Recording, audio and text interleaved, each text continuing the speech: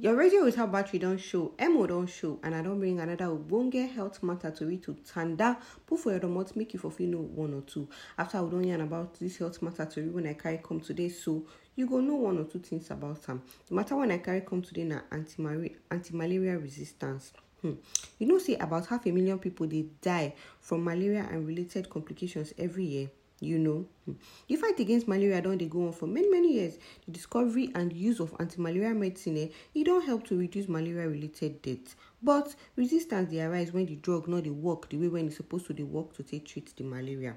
The random use of this medicine for adults and children don't result to many cases of poor response to treatment when they know as resistance.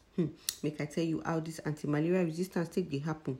With overuse and misuse of this medicine, the parasites when they cause the sickness go can't they familiar with the medicine and they go know the way when the medicine take the work. The parasite after he don't study the way the medicine take the work to take kill him, he go can't change himself. He go develop different defense when he go take use survive. The new strain go can't they spread within the community. It go can't make them dey more difficult to treat and achieve cure. Anti-malaria resistance, they put the breakthrough when they don't get for the fight against malaria for great risks. Economic impact also dey. Apart from say people no they able to work to look after themselves and their family due to the sickness, if they fit be need to use more complex and expensive anti-malaria medication to treat the person instead of common and simple ones.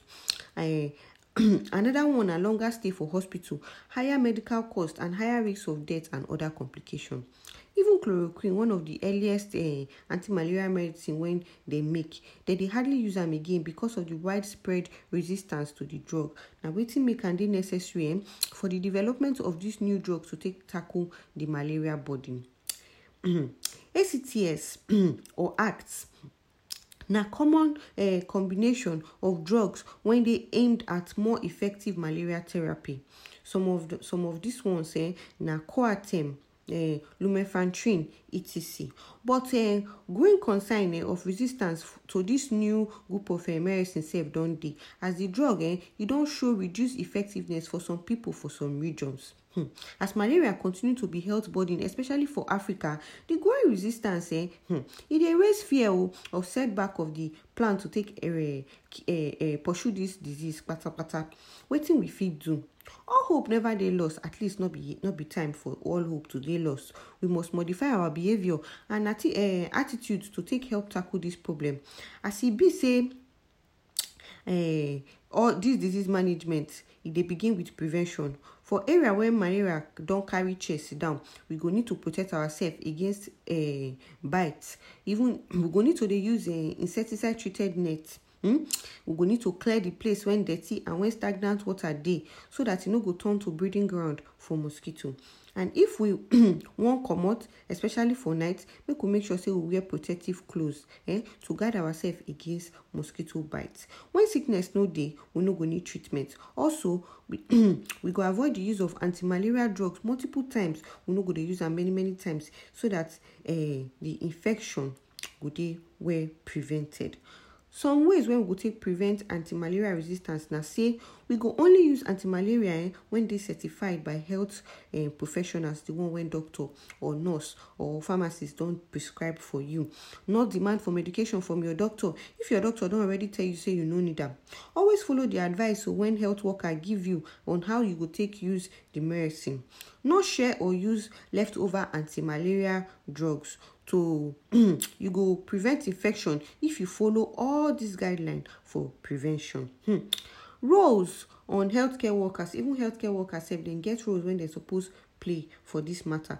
Healthcare workers they also get important roles to play for the control of malaria resistance. Not prescribe medicine anyhow.